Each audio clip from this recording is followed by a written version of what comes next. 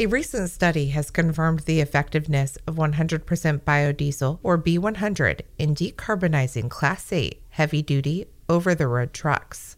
Colin Heiler is the CEO of Optimus Technologies, the company that manufactures the Vector system, an advanced fuel system technology that enables existing diesel engines to operate on B100. Using ADM trucks equipped with the Vector system technology, the study confirmed significant environmental and operational benefits. One of the really critical outcomes here is the ability for 100% biodiesel to reduce carbon emissions dramatically in these heavy fleet operations.